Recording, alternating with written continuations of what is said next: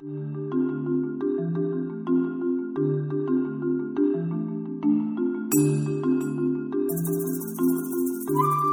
my name is Kei Ueda. I'm curator of the Japanese Diaspora Collection at the Hoover Institution Library and Archives and the editor of Fanning the Flames, Propaganda in Modern Japan. It's my great pleasure to welcome you to the Fanning the Flames speaker series.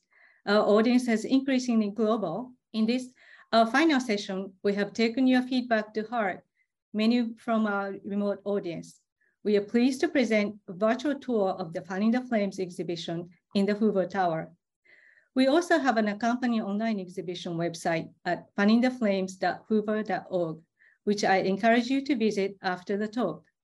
In addition, our exhibition located in Hoover Tower is open to the public through July 15th, 2022. Reservations are required, so please check the details on the website. We'd like to thank the director of the Hoover Institution, Condoleezza Rice, for her support of the library and archives and our programs.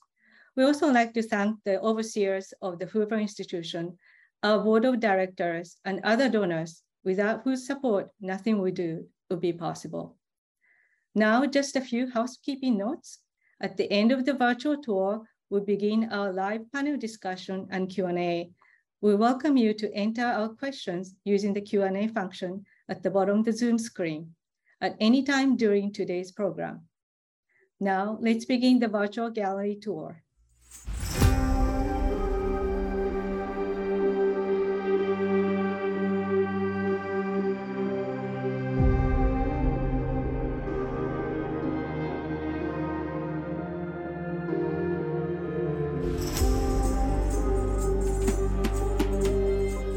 Hello, my name is Kei Ueda. I'm curator of the Japanese Diaspora Collection at the Hoover Institution Library and Archives and the editor of the exhibition companion book, Fanning the Flames, Propaganda in Modern Japan. And I'm Marissa Ree, exhibition curation and design manager here at Hoover and the exhibition team project lead for the Fanning the Flame project. We are standing in front of Hoover Tower, an iconic building in the heart of the Stanford University campus and the home of the Hoover Institution Library and Archives. The Library and Archives was founded by Herbert Hoover at his alma mater, right here at Stanford University in 1919, a decade before the U.S. National Archives was established. He was a visionary ahead of his time in collecting and documenting war-related materials. To realize his vision in our second century, we continue to collect, preserve, describe, and most importantly, make available historically valuable material about war, revolution, and peace in the world. And now, it's our great pleasure to welcome you to this virtual tour of the exhibition, Fanning the Flames, Propaganda in Modern Japan.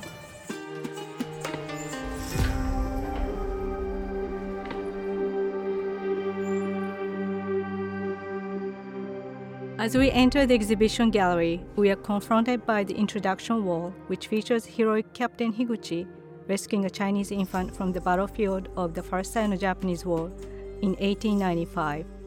This is a detail taken from a woodblock print by Mizuno Toshikata. It sets the mood and the tone as we enter this new experience and begin to learn about visual propaganda in Japan, which appealed to the masses as accessible and affordable during the era of the Empire of Japan. From the vast collections at Hoover, we have chosen the Japanese popular arts because of their powerful visual messaging capabilities to offer you an opportunity to re-examine propaganda. Emerging in the mid-19th century, after a period of strict isolationism, Japan under the rule of Emperor Meiji began a series of modernization efforts that transformed the nation from a feudal state to an expansionist empire.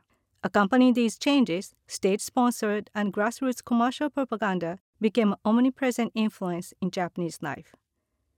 This exhibition explores how Japan catered to traditional aesthetics by employing popular arts as propaganda that created imperialist fervor. Throughout the exhibition, we'll navigate through three major wars, including the First Sino-Japanese War in 1894-95, which was the first Japanese overseas military campaign in modern times, as well as the Russo-Japanese War of 1904-05 and World War II.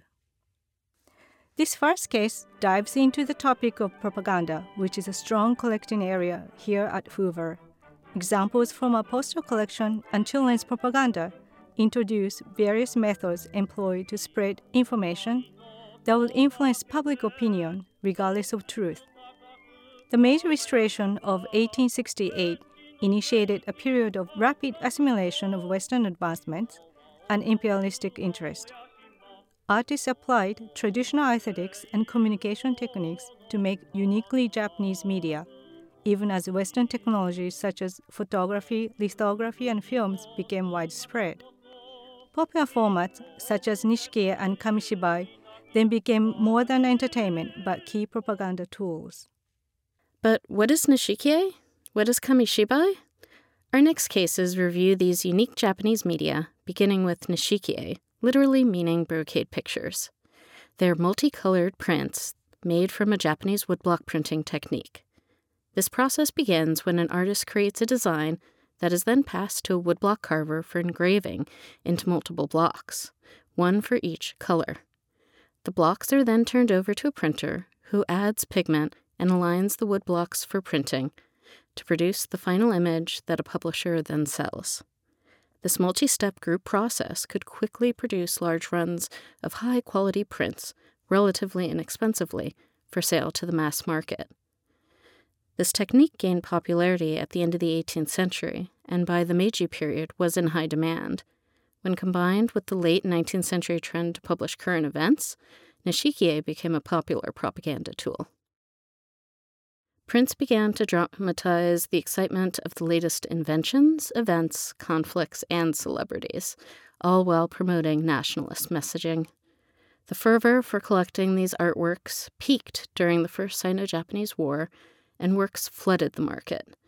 Yet, by the Russo-Japanese War, consumer interest declined, and few war-themed Nishikie, like the first blockade of Port Arthur, were created afterwards.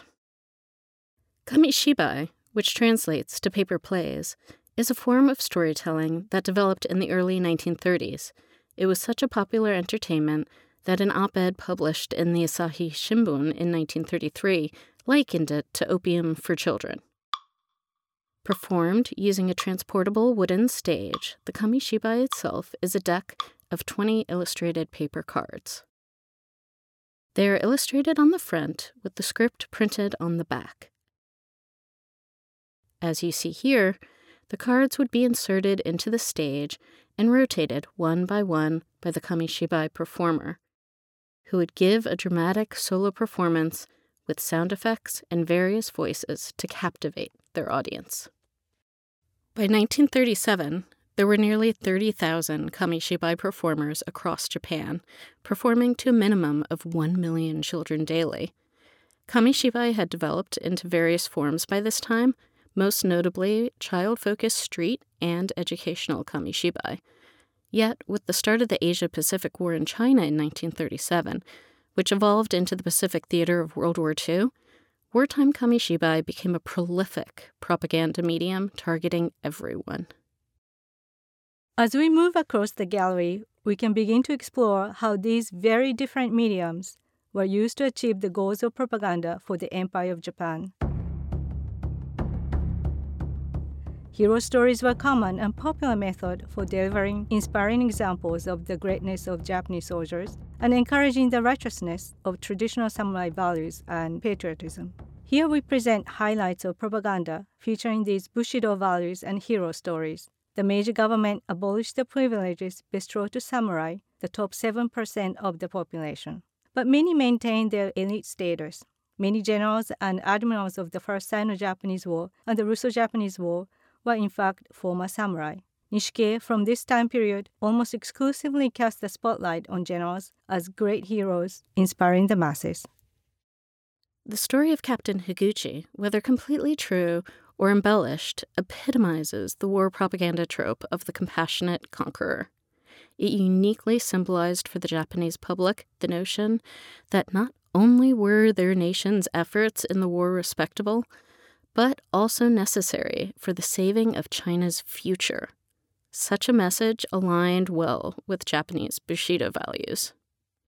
Interestingly, Bushido, literally the way of samurai, became better defined in Meiji Japan and was further propagated amongst the Japanese during World War II. Massive conscription from 1937 to 1945 revealed that Japanese military needed to tap every eligible man into service, and Bushido values helped them succeed.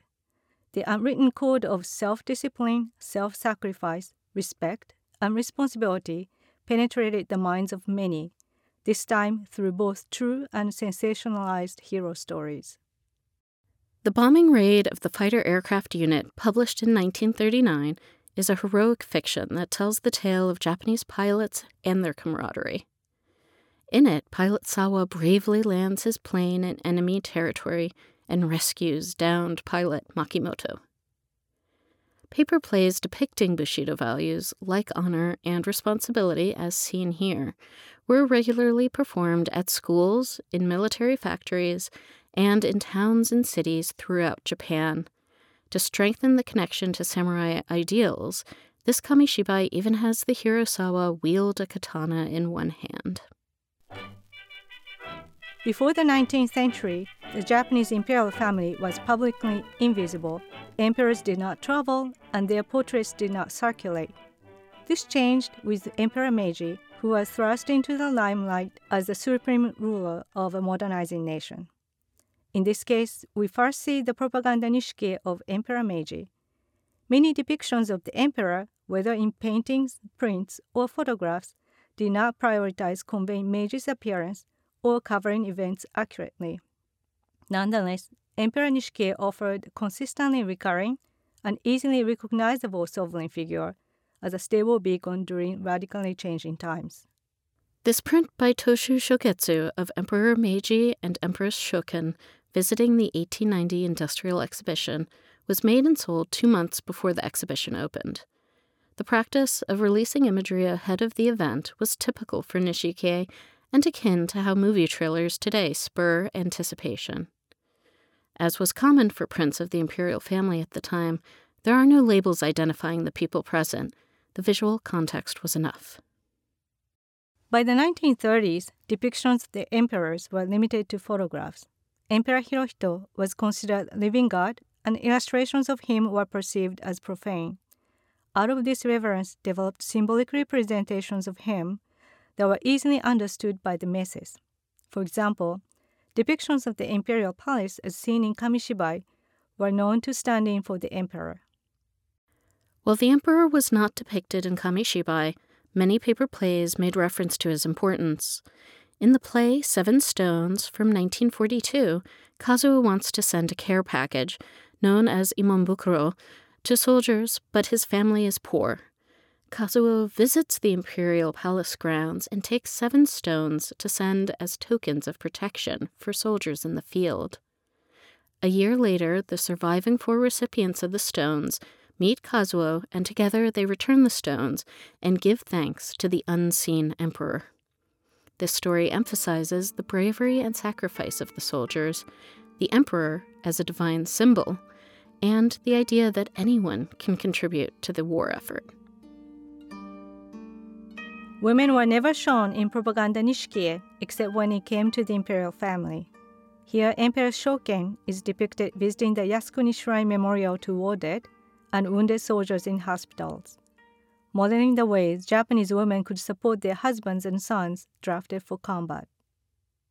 Creating meishoe, meaning pictures of famous places, was one way artists found to incorporate the women of the imperial family into Meiji-era nishiki while steering clear of the censors. In this print by Utagawa Hiroshige III, the title identifies the location, while a placard hidden behind a lamppost displays the kanji characters kozoku, meaning imperial family, a surreptitious clue for the viewer. Kamishibai produced during World War II show a departure from women's relatively limited participation in prior conflicts. Every aspect of women's lives was used in the mobilization campaign. The placing of women in visible roles of patriotic service was a dramatic policy shift desperately needed by Japan as the war progressed and resources were depleted. New roles were promoted to women through Kamishibai in order to help the war effort. In What We Are Supposed to Do from 1944, the narration speaks directly to the audience in order to rouse them to meet the demand of the war effort. Women take up roles in factories and in fire brigades putting out air raid fires, and are warned about the dangers of spreading rumors. In Neighborhood Association from 1941, a group of children find solutions to help their neighbors supporting the war effort, including asking a mother to breastfeed another's baby as that person is busy working in a munitions factory. Not even a woman's body was off limits to the propagandists. In this next section, we look at examples of one of the oldest propaganda techniques, dehumanizing and degrading the enemy.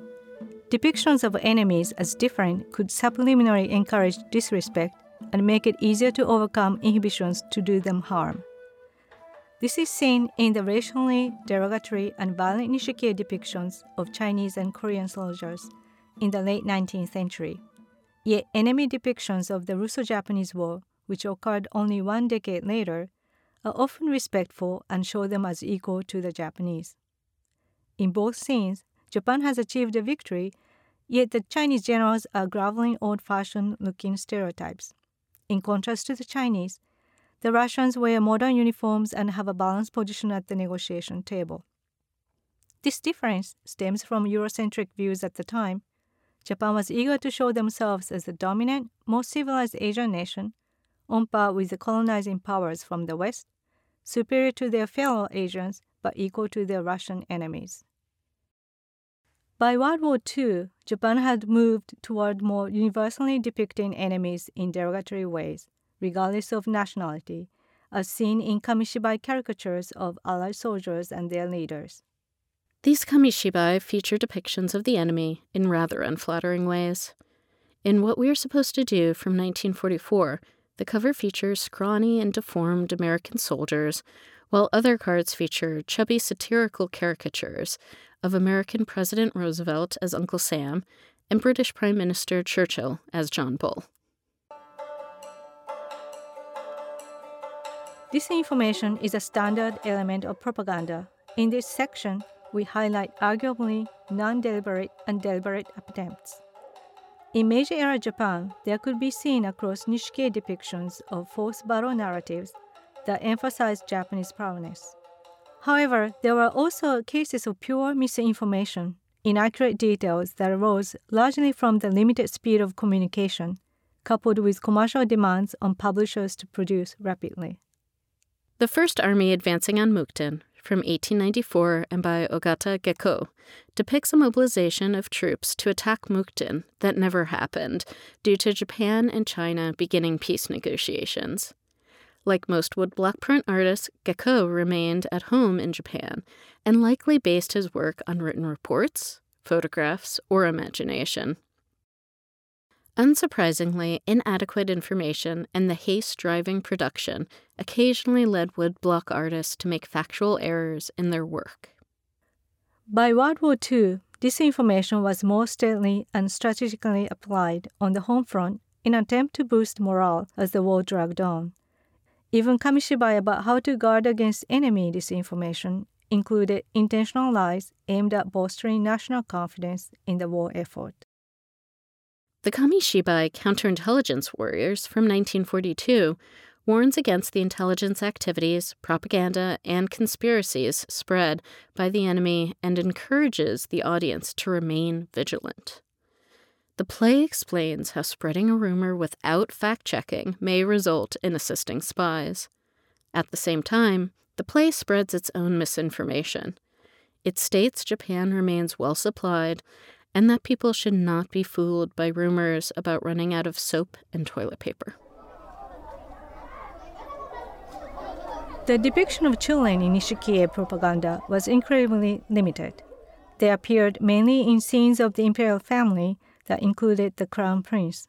In the 20th century, however, as authoritarian rule gained dominance, no citizens were off-limits as either subjects or targets of propaganda. Much of the propaganda Kamishibai either depicted children or made for them, such as air raid shelter instructions and collecting materials to support the war efforts. A primary goal, however, was to have Kamishibai mentally prepare children as future soldiers ready to sacrifice their lives for the emperor. In the Kamishibai soldier play from 1944, a group of children play at being soldiers in the Japanese Imperial Army, each taking on a different role.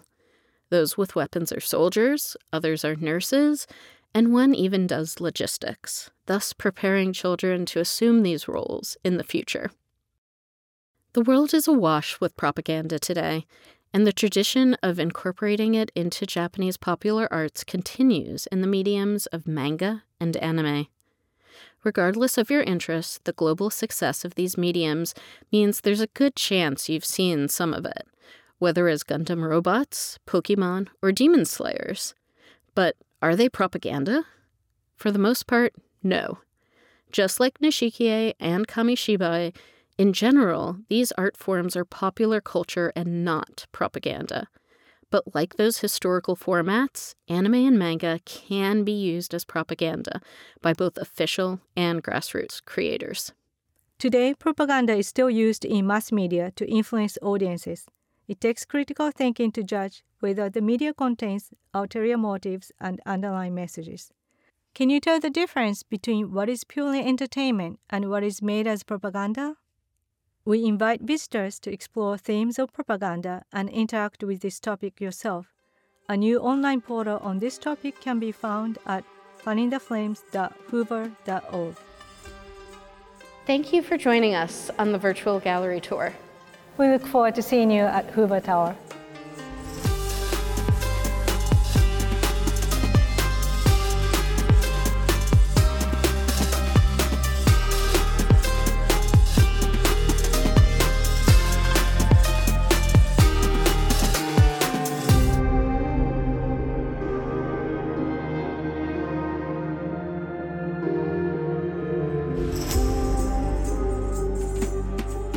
We'd like to thank Stanford Video for working with us to bring this virtual tour of our exhibition to reality. This video may be viewed in its entirety on our website, fannintheflames.hoover.org now. In our 3-year journey, the entire project of Fanning the Flames, which includes the publication by the Hoover Press, website, and exhibition, began in 2019 and continued during the pandemic. Now let me introduce you to those present, the teams that played a key role in the development of the physical exhibit. Joining us are Marissa Rhee, Laurent Cuglier, and Lisa Wang, who each introduce themselves and provide brief behind-the-scenes overview of their team's involvement. Let's start with Marissa. Thank you, Kay. Hello, I'm Marissa Rhee, the Exhibition Curation and Design Manager here at Hoover. I was also the exhibition team project lead for Fanning the Flames. As one of the 3 members of the exhibitions team at Hoover, I have had the wonderful opportunity to work on all parts of this project, from working with Kay on object selection and interpretation, to conducting research, developing the website, crafting the gallery layouts, and ensuring an accurate and educational presentation of the materials in our collection. It's a lot of work, but having a supportive and dedicated team of colleagues here at Hoover makes it all possible. Now, we would really like to dive into some elements of our behind-the-scenes work by following the path of an object that is displayed in the exhibition. We've chosen this print here, Utagawa Kunitora II's Nishikie, Great Victory for Our Navy near Haiyang Island from October 1894. Besides being a dramatic scene of Japan's naval prowess during the First Sino-Japanese War, we discovered during our research that it's not a typical triptych, even though it may look like one with its 3 panels. Instead, it is only half of the hexaptych, that is a print made of 6 panels. Next. The first sign that indicated something was amiss were the cartouches, highlighted here in yellow. Traditionally, though certainly not always, these types of cartouches, which can contain information such as title, artist, and date, are placed along the right edge of the rightmost page of a triptych. Then we noticed the printing notes, highlighted here in green, were on the leftmost edge of the central panel, rather than the left panel, as was common at the time. This would lead to the text to be covered when the panels are aligned properly, which was unusual except in the cases of 6 and 9 panel prints. Next. Combined, these clues led us to learn the artist had created 2 triptychs of the same event that could merge together into one large battle scene.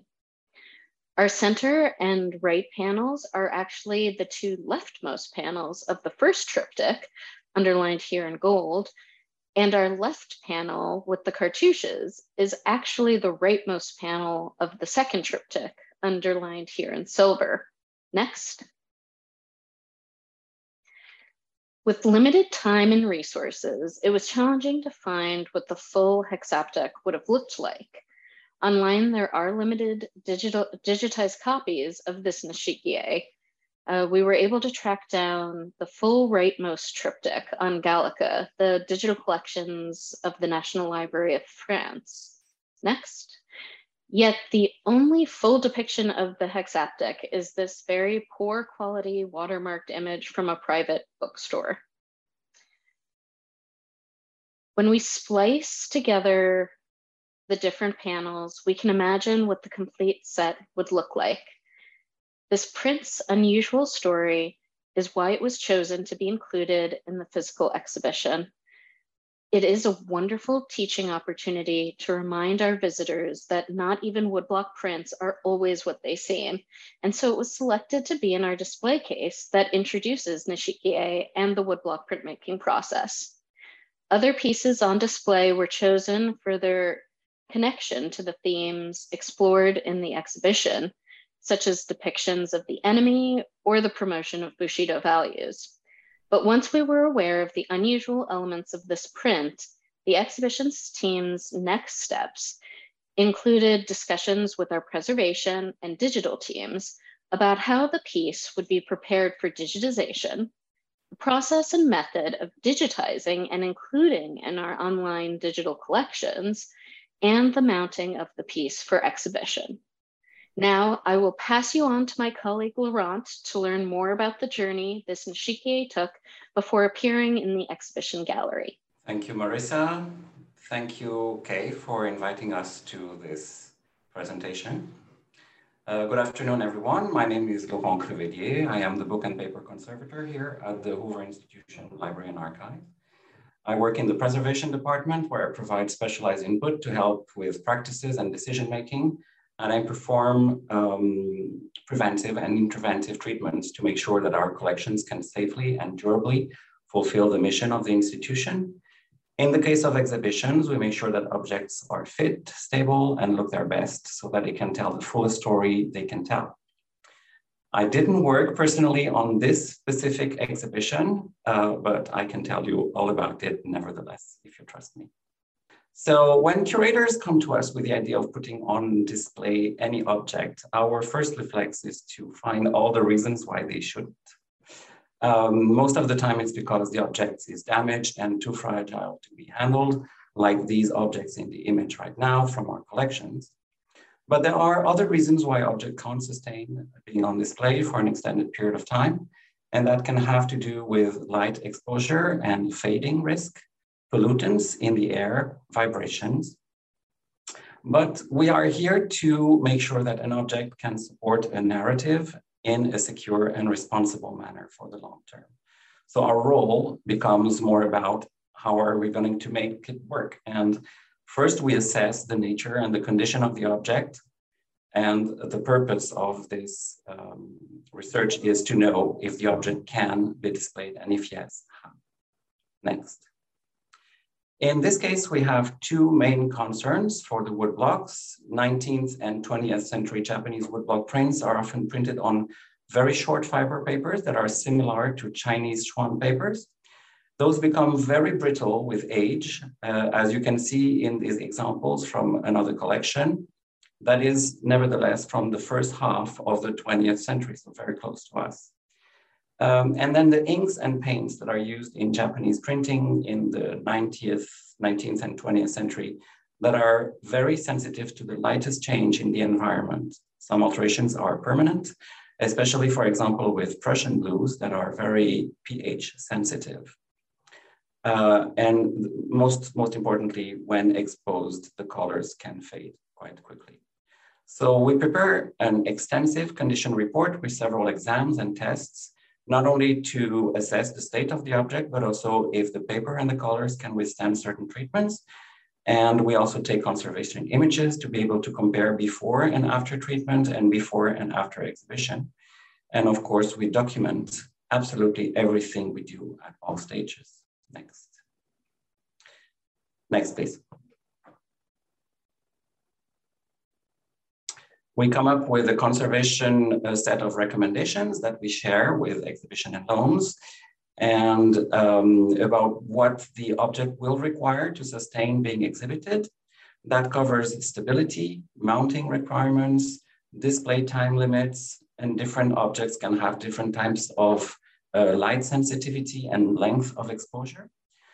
Environment requirements, that would be mostly temperature, humidity, air quality, and sometimes even a transport brief, because some objects will not tolerate vibrations, like pastels, for example. So fragility is not always obvious, and it's not always where you can see it. Next, please. So preparing the objects for digitization first means making sure it is stable to be handled and displayed, and make sure that its appearance is at its best possible according to its condition. We do not hide the age of objects, but we just make sure that they tell the best story they can tell. And in this case, fortunately, there was not much to do because our prints are in such good condition. But with other objects, we usually do surface cleaning, as you can see here on the left, flattening, which often requires humidifying, and minimal mending according to ethical conservation guidelines. Then we pass along a handling and imaging recommendations set for the imaging team through our project management platform with indications whether the item may need to be supported for handling. We also give surface and texture information that will influence lighting choices, whether the object can be imaged under glass or not, or if a dark or a light background underneath may exacerbate certain features or certain conditions. And then we store the object in a transit room where the imaging team will have access to it. And then we remain available for them to help them if they need. Isn't it so, Lisa? Next. That is correct. So thank you, Laurent. And thank you, Kay and Marissa, for organizing this panel, and congratulations on such an exquisite exhibition. So hello, everyone. My name is Lisa Wen, Head of Digital Services and Systems at the Hoover Library and Archives. And today I represent a team of photographers, librarians, and archivists, and many others who worked with the exhibition's curation team in producing the images that you see highlighted on the Fanning the Flames online exhibit portal and searchable on Hoover's digital collection site. Now, of course, digitization encompasses a wide range of activities, but today, let's focus on some of the processes that influenced our approach to imaging this particular Nishikie print for exhibition. Next slide, please. So when photographing cultural heritage materials, our digital imaging lab follows community accepted guidelines such as FADGI, and that's an acronym that stands for Federal Agency's Digital Guidelines Initiative. And this means we verify the performance of all of our imaging systems, we monitor quality control, and we maintain objectivity in the image making process within a closed feedback loop. We use a variety of cameras, platforms, and equipment in our lab, but I'd like to share just a few of the tools that we used and technical specifications we followed during our imaging process, which you can see outlined in the previous slide. If you can go back one slide, please. Thank you. So the two that I'd like to highlight here are tonal reproduction. Here we evaluate, is the image too bright or too dark? How does the contrast look? Is it linear? Is there any loss in the detail in the highlights or shadows? And the other one I'd like to highlight is sampling efficiency. How effective is the imaging system at resolving the expected spatial resolution? So next slide, please. So as Laurent mentioned, the Woodbot prints have a very highly distinguished color palette. So in order to accurately reproduce the subtle tones and highly chromatic pigments in the print, we created a custom color profile for the camera. A color profile is like a map that tells the imaging software how to convert electronic signals recorded by the sensor when a picture is taken into specific colors composed of different proportions of red, green, and blue light, or RGB. So using a spectrophotometer, the device that you see on the left image, we measured the spectral reflectance of the color target used specifically for making color profiles. And on the right, you'll see a graph that shows the individual spectra of every color represented on the target. So once the target is photographed, we use a software that builds a color profile by analyzing the difference between the reference spectra and the camera's RGB count values. And when we photograph the woodblock print using this particular color profile, it ensures that the colors and tones that the camera sees are accurately reproduced in the digital image. Next slide, please. So we want to facilitate a digital experience that's authentic and closely mimics viewing the print in real life. So this is our goal and approach to digital color management. So we use image quality analytics software to verify that our color and tonal accuracy of the reference target.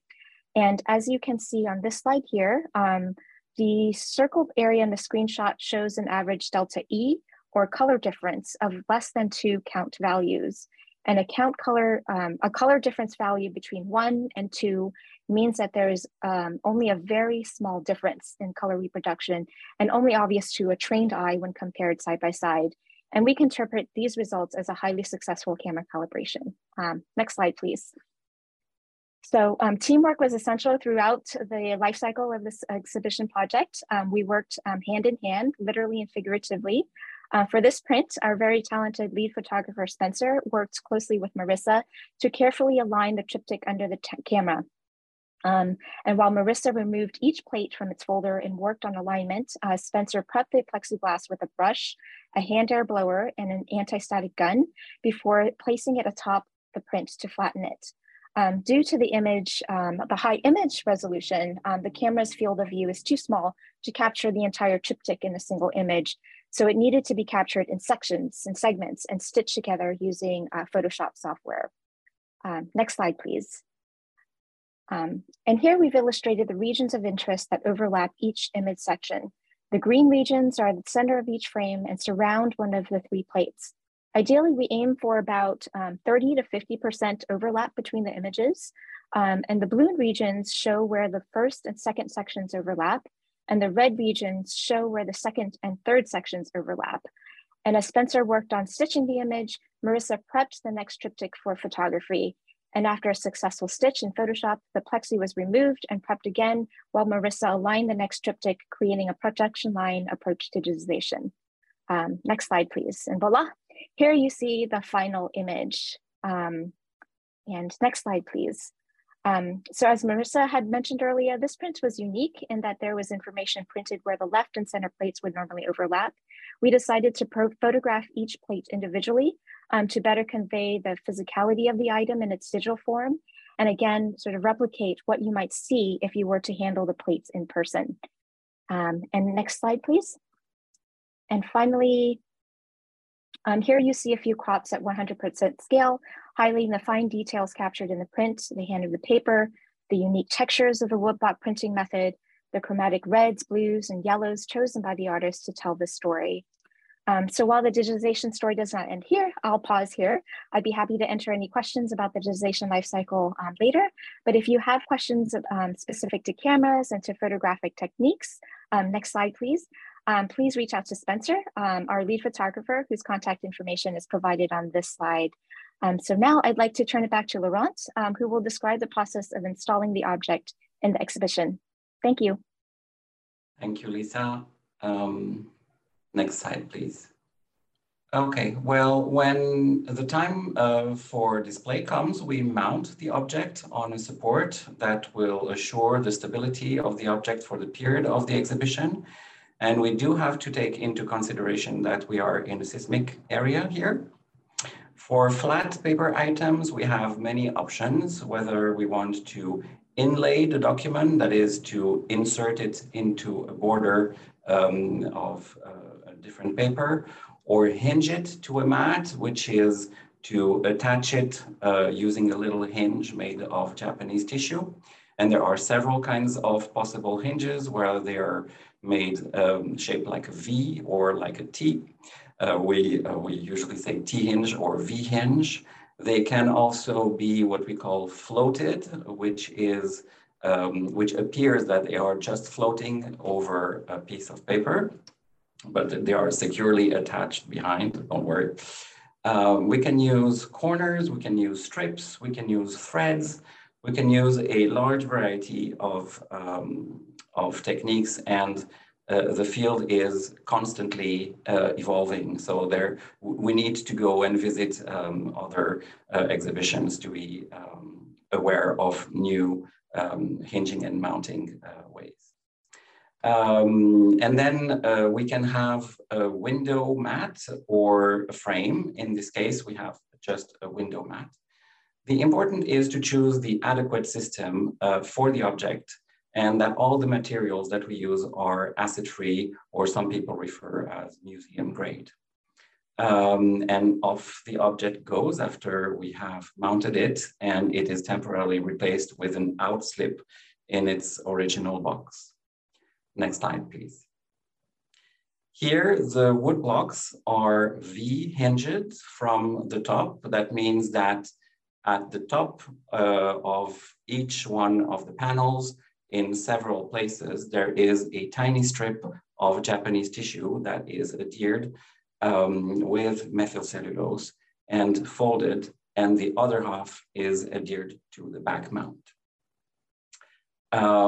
We chose to have a window mat here to properly display and give an idea of the object as an object itself. But as you can see, we have chosen not to cover the edges of the prints with the window mat. And this choice has to do with showing the reality of these woodblock prints, which is that they never exactly align with each other. There is registration issues, and there is alignment issues through several pages.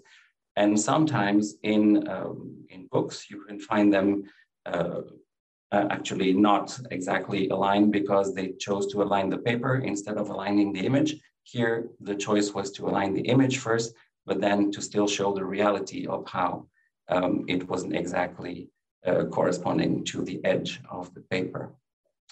For objects sensitive to light like these, we organize object rotations and replace them by others or copies after a certain time. There is a standard in museums by kind of materials for what is called a just noticeable fade, which is a measuring unit that would be how the moment when you can notice that fading has occurred. And that just noticeable fade, one of which is allowed every 50 years.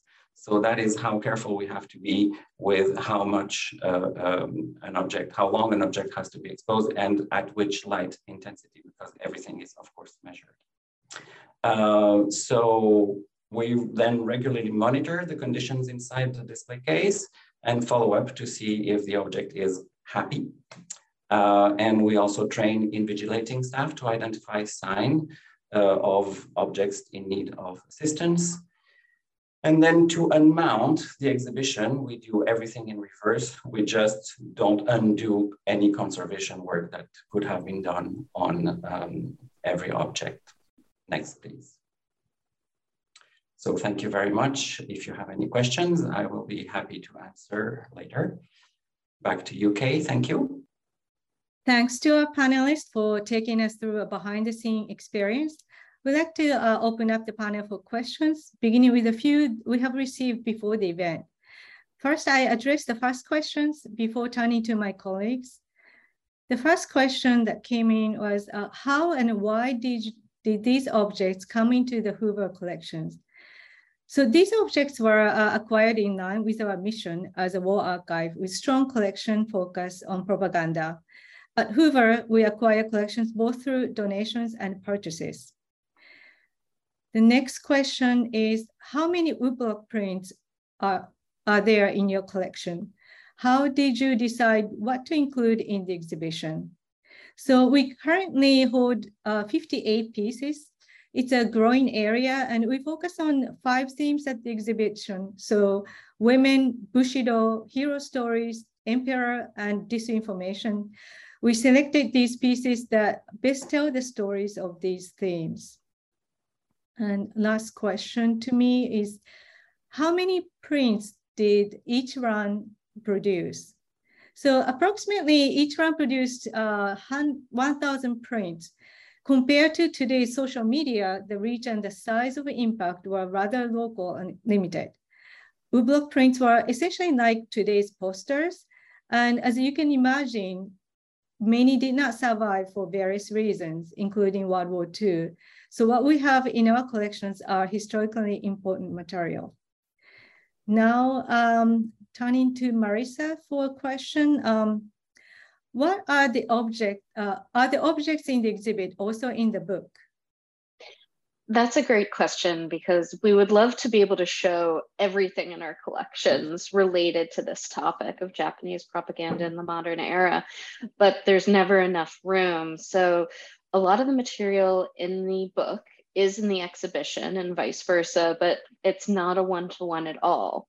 Fortunately, we did have the opportunity with this project to create an online website and have a majority of our collections related to this topic featured there. So if you're curious what else we have, I highly suggest you visit that. Great. Another question to you, Marissa. What was the most challenging part of putting this exhibition together during the pandemic? It was definitely not being able to be in person with both my colleagues and the collection material on a regular basis.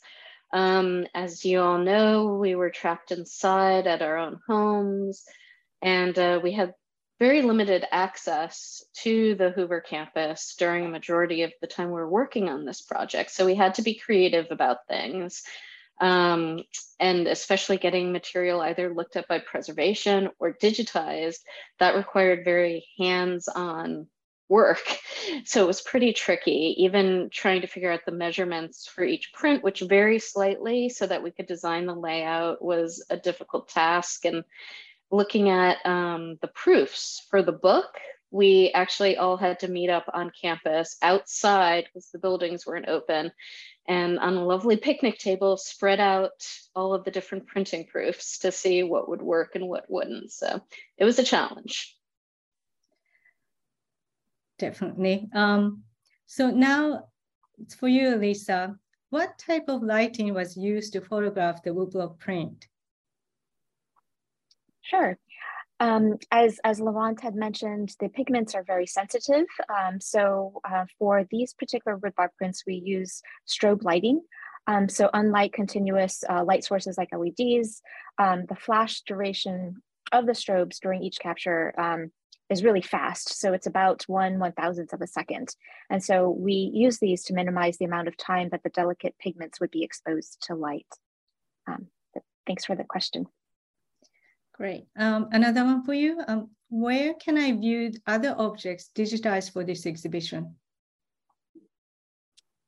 Another good question. As Marissa had noted, Fanning the Flames at the exhibition site online portal is probably the best part to launch from to look at the images, but more than 1,000 images were also digitized to support the rest of the exhibit.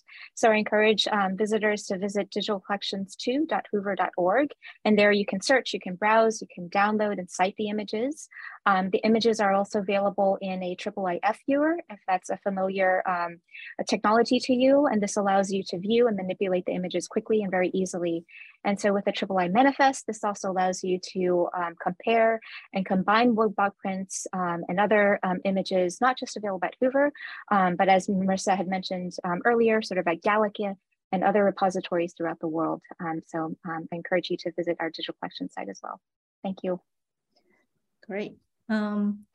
So a question to Laurent. What happens if the print is not in good condition? How would you repair woodblock prints? Well, thank you for this question. And it's actually my biggest frustration with this presentation is because generally conservation loves to show before and after pictures. And in this case, they would have looked pretty much the same. But generally, the kind of damage that happens to woodblocks that are included in books or in triptychs and that are sometimes overlapping and adhered together comes from handling most of the time. And most of the time it like tears from the edges. So we use actually more Japanese tissue, which is tissues that are made with kozo fiber, which is a very long fiber. But the big advantage of Japanese tissues is that they are extremely light for a very high resistance. And we also use Japanese methods to prepare adhesives, like with starch-based, or more modern technologies like methyl cellulose, and sometimes other cellulose ethers that we mix with solvents when the object would not allow water treatment, water-based treatment, and if the pigments are water soluble, for example. So we have to do tests on every single color in every place to adequate the treatment to the repair. Sometimes also because of climate, the prints are they have been exposed to mold at some point in their history, and they become very, very thin and very, very brittle. In that case, they need lining. And so we can do either very interventive Japanese lining techniques with a wet object, or a bit more moderate approach with a drier lining, which is called spot lining, which we put the lining tissue on the back and then we just spot glue with tiny little dots over all the surface. So it's a lengthy process, but in this case, really, it was a breeze. Great, we're very glad to hear that. Now, another question I think I might be able to answer. Kamishiba is still in use today. Kamishiba is actually becoming popular again in Japan, particularly after the Fukushima nuclear disasters and other natural disasters. They are used as a portable, interactive, and personable tool to communicate with children, reminding them of how to prepare for natural disasters, and then not forgetting about the experience.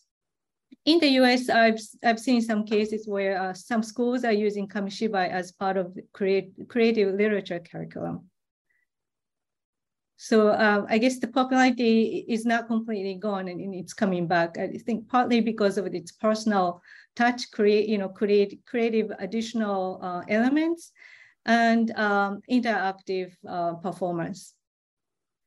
So the next question is to you, Marisa. How are Kamishibai made? So it's not nearly as intricate a process in many ways as the woodblock printmaking.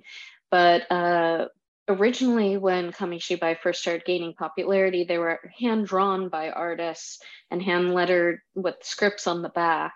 But as production and popularity geared up, and especially in the case of all of the print Kamishibai in our collection, they're all printed using a chromolithography to be able to mass produce these and spread them out all over the country, and even at times into some of the areas Japan had invaded at the time.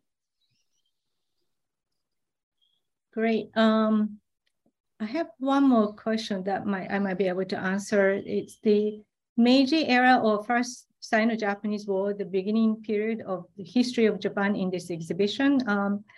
That is correct. Basically, the 20th century is the focus of Hoover Archives collecting policies. So for this exhibition as well, we started from the Meiji era, the beginning of the modernity in Japan. I think we have maybe 2 or 3 minutes to just go around the panel. And if you have any additional comments, would you like to start, Marisa?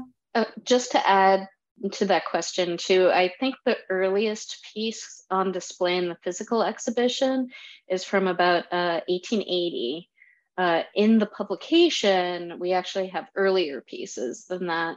And you can see the breadth of the collection on the website. So I just want to throw that in. So do you have any comments to add after that, or?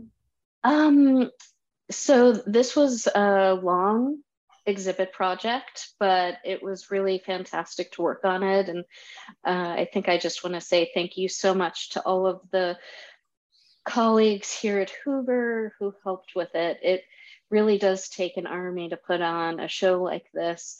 And our exhibits team is just so grateful to everyone, and especially to UK for having the idea, the ambition, and the drive to make the project happen. Thank you to you. Laurent, do you have any additional comments?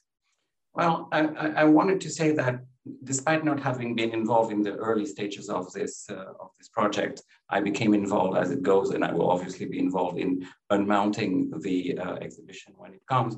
But I have to say that it is one of the reasons why it's so nice to work in at the Hoover is not only the collaboration between all the areas that have tremendous technical knowledge about their area specifically, but also the context around every object that we work with. And so that has been a tremendous experience. And this presentation was a cherry on top of the cake. So thank you very much for having us. I will just share in the chat room 2 links if someone wants to go and look forward on how to make woodblock prints.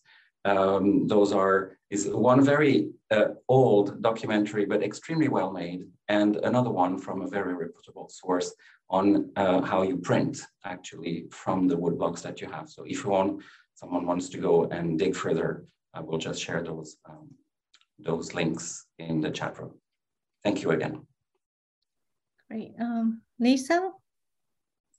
I would also like to echo words of thanks and gratitude to Kay, Marissa, the entire exhibitions team, and the entire Hoover Library and Archive staff who's participated through the entire life cycle of this exhibition. It's been a journey and it's been an adventure, but the output has been so tremendously rewarding, working with the people, the objects themselves, and the stories and the context connecting past and present. It's really been a rewarding experience. So kudos to the entire team who's might be on the Zoom right now and who might be watching later, but it's been a true pleasure to be part of this project. So thank you. Thanks again to our colleagues for a great presentation and discussion. I'd just like to say one more word of thank you to the contributing scholars who made the Fanning the Flame Propaganda in Modern Japan publication possible, and their inspiration and energy during the pandemic were really such a resources for us to move forward. So again, thank you very much. Thanks to everyone for joining us, and please remember to visit our exhibition in Hoover Tower before it closes on July 15th. We'll continue to feature our online exhibition at fanningtheflames.hoover.org. Our next exhibition will be Bread and Medicine, Saving Lives in a Time of Famine. It will open in early fall. We hope you enjoyed this presentation, and we look forward to seeing you again at a future Library and Archives event.